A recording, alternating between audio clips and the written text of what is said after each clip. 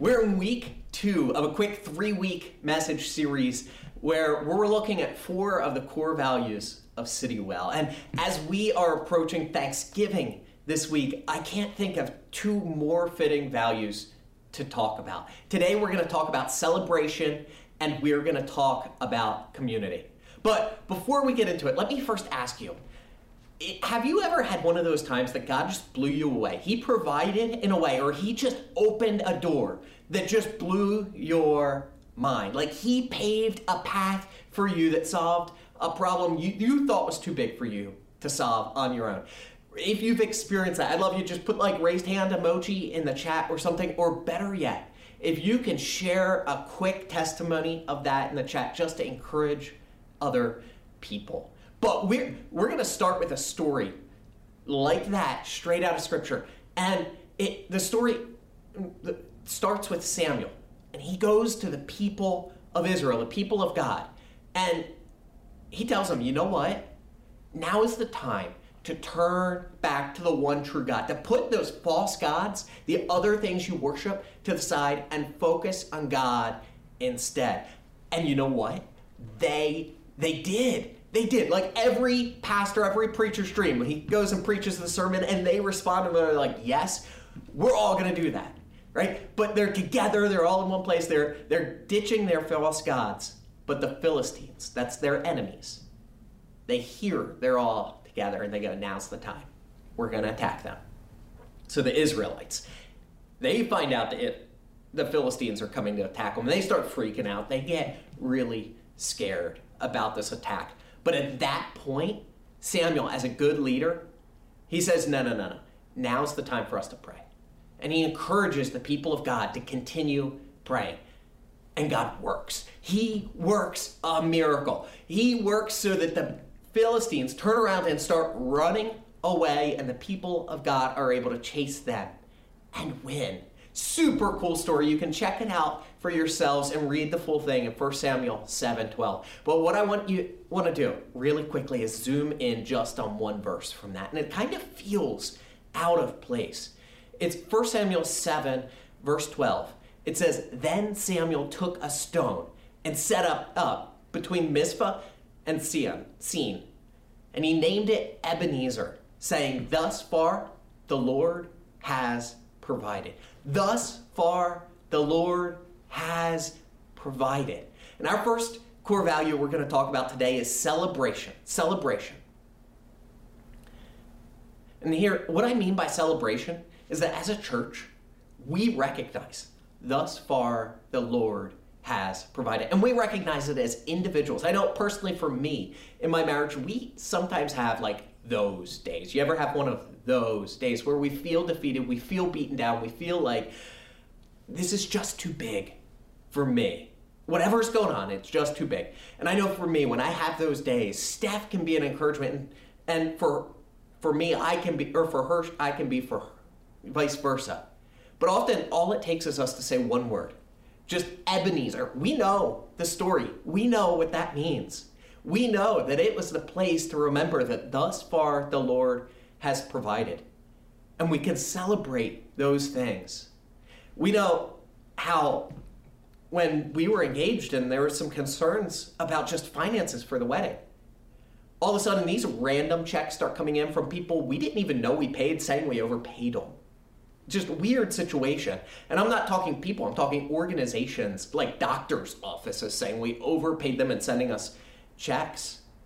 Or how God consistently has provided us the perfect place to live in the season of life that we're in. As individuals, we recognize thus far the Lord has provided. We also recognize it as a church, as Citywell. Actually, one of the ways we already are just celebrating thus far the Lord has provided is when we made the decision to go from launching in person to online. We looked around our team and realized the majority of them already had AV and production experience. They already were prepared for the direction God was leading us in this season. God provided. So when that happens, we pause, we journal, we find ways to remember God's providence, and we celebrate. We figuratively, we set up the stones in Mizpah and Sion, and we remember, as a church, we take time to celebrate. We celebrate God's provision. We also celebrate God's grace. We get excited when we see people taking steps of faith towards God, because we know God never gives up on them. And most people know the story of the prodigal son. It's a pretty common story to be referenced in American culture. And it's a man who has two boys. And one of them comes and says, Dad, I don't want to wait till you're dead. I want my inheritance now, which is a pretty lousy thing to do. But then he takes that inheritance and he goes and just blows it all. Stupid stuff, whatever he wants. It's gone. Eventually, he hits rock bottom. He finds himself in a pig pen, wanting to eat their food, and going, you know what? The people serving at my dad's house have it better than this. Let me go back and beg for him just to take me as a servant. And we all celebrate like the idea when the son was still far away off, the father saw him and ran to him. But you know what really captures my heart, and I believe shows the heart of God from this story? It's after the brother gets jealous and says, God, why are we celebrating him? I've been here the whole time. Why are we celebrating him? The father says, you know, you're always with me and everything I have is yours. Then he says, Luke 15:32, but we had to celebrate and be glad. We had to celebrate and be glad because this brother of yours, he was dead and is alive again. He was lost, but is now found. We had to, we were compelled to, we could not help but celebrate. That brother, he was dead, he was gone, he was separated, and we knew we could do nothing. But God's grace stepped in for him. We are a church that celebrates when God's grace steps in for people. We celebrate when people choose to let Jesus be the Lord and Savior of their life. We celebrate when people say, I'm going to go public with my faith. It is time for me to get baptized. We celebrate when people choose to let God's grace win in their lives. But we celebrate truth. And we celebrate truth even when it's unpopular. Now, during hard times, hard conversations, it's usually easier to pad the truth, maybe some little white lies, some different things to make it softer. But we worship a Savior. He said, I am the way, the truth, and the life. So we celebrate truth. Verse, if you're married, it was probably read at your wedding. It's 1 Corinthians 13. But verse 6 from there says, love does not delight in evil, but it rejoices with the truth. There are times truth isn't easy to speak. There are areas within our culture that if you try speaking truth to it, you're going to be told you're cold, you're mean, you're heartless, you're hateful, you're hurtful. That doesn't make the truth any less true. But when we speak truth, we want to speak truth in love. 1 Corinthians 13 is all about love. We speak truth in love. We celebrate that truth in love. When God gives you the grace to look one of your friends or family in the eye and say, I love you, and nothing will ever change that. But I can't celebrate the decisions you're making. And those are hard conversations. But we celebrate them because that person who's having that conversation is willing to step out in faith, believing that hard conversation could be the turning point for their friend. We also celebrate because it almost takes a supernatural level of faith sometimes to have those conversations. Last, we celebrate persecution. And that may sound completely crazy. Why would you say we celebrate persecution? It's because I firmly believe that we need to be a people, that Christians are called to be a people who are able to give testimony to Jesus, to tell about their faith, no matter what situation they found themselves in. And I have friends that have dedicated their lives to helping train teenagers to do just that. And I love something they do. When a teenager goes out and they're trying to tell their friend about Christ and they just get smashed, because that often happens in high school settings, And they come back and they tell their leaders are like, you just graduated from Persecution University. If they're all together in a group, they're like, yeah, let's celebrate that. Let's give you a standing O for graduating from Persecution University. And that may sound crazy, but it's incredibly biblical. See, Luke 6, Jesus is talking. And Jesus said, blessed. And another word for blessed is happy. Blessed or happy are you when men, what? Hate you. When they exclude you and insult you or reject you for my name. Or reject your name as evil because of the Son of Man. And then it says in 23, rejoice in that day and leap for joy, because great is your reward in heaven. For this is how their fathers treated the prophets. So we celebrate. We celebrate no matter what situation. We celebrate even in persecution. Maybe you say, so what? How does this celebration really apply to tomorrow, though? This is something Steph and I have been working to integrate into our family and our household more.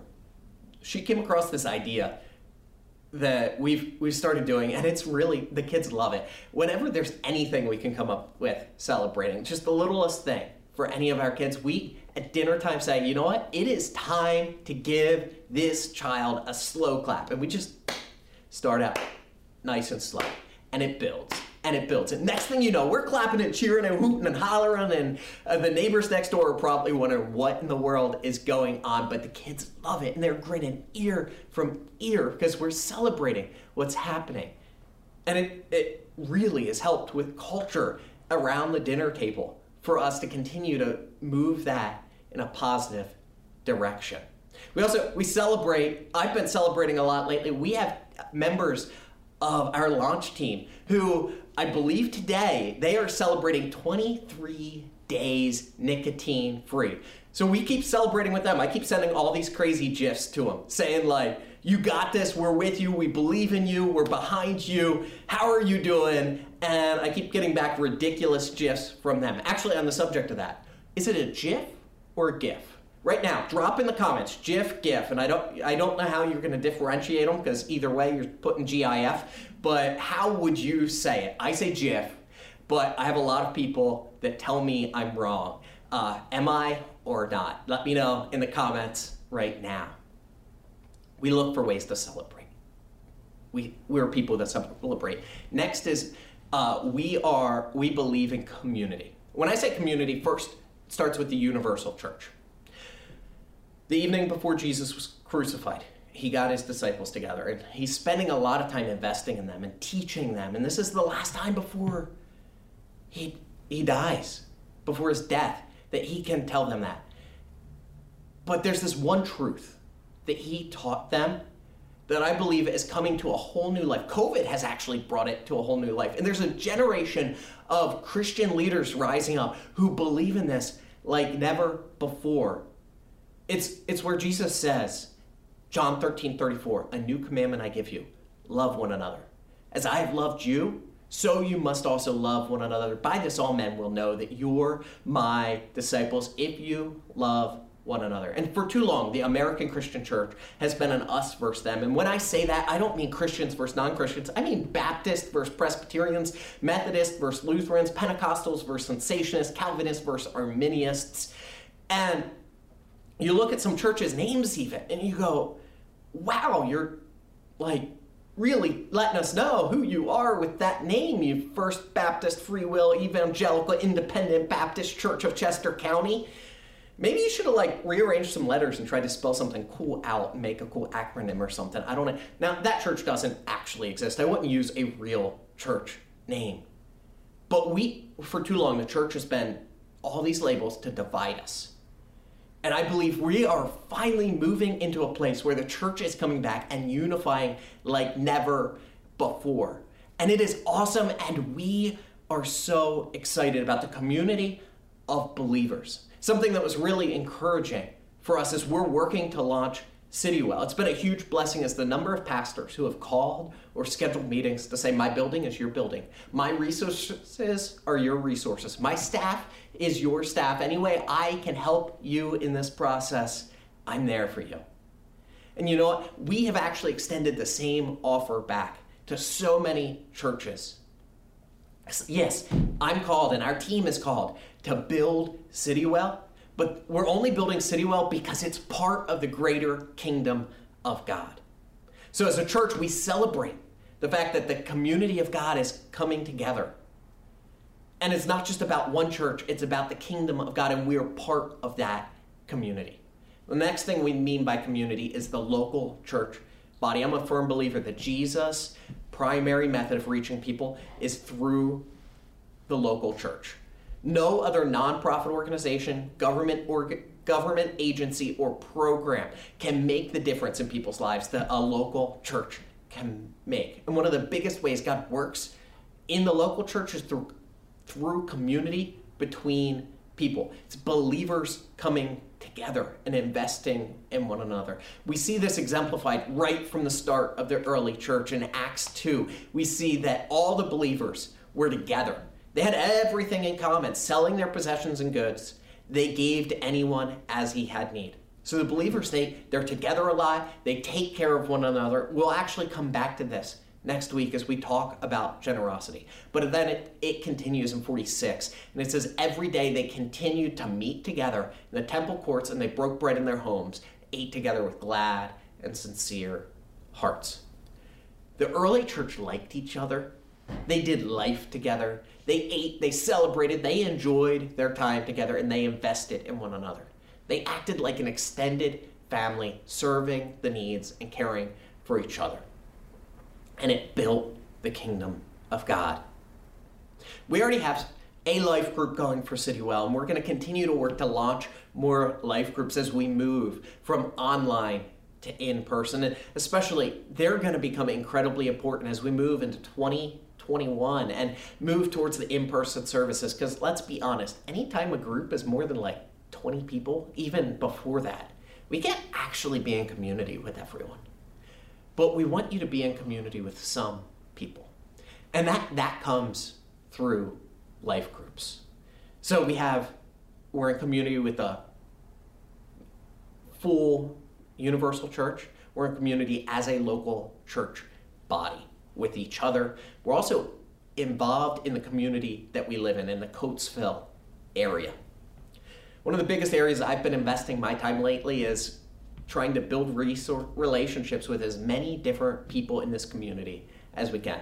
Met with pastors, past pastors, nonprofit leaders, past city council members, people involved in the revitalization process, investors into the community, bank vice presidents, Rotary Club, Chamber of Commerce. The list goes on and on and on. We're trying to build as many relationships as we can because we want to see where people are already doing things in Coatesville and where there are holes where we can better serve the community.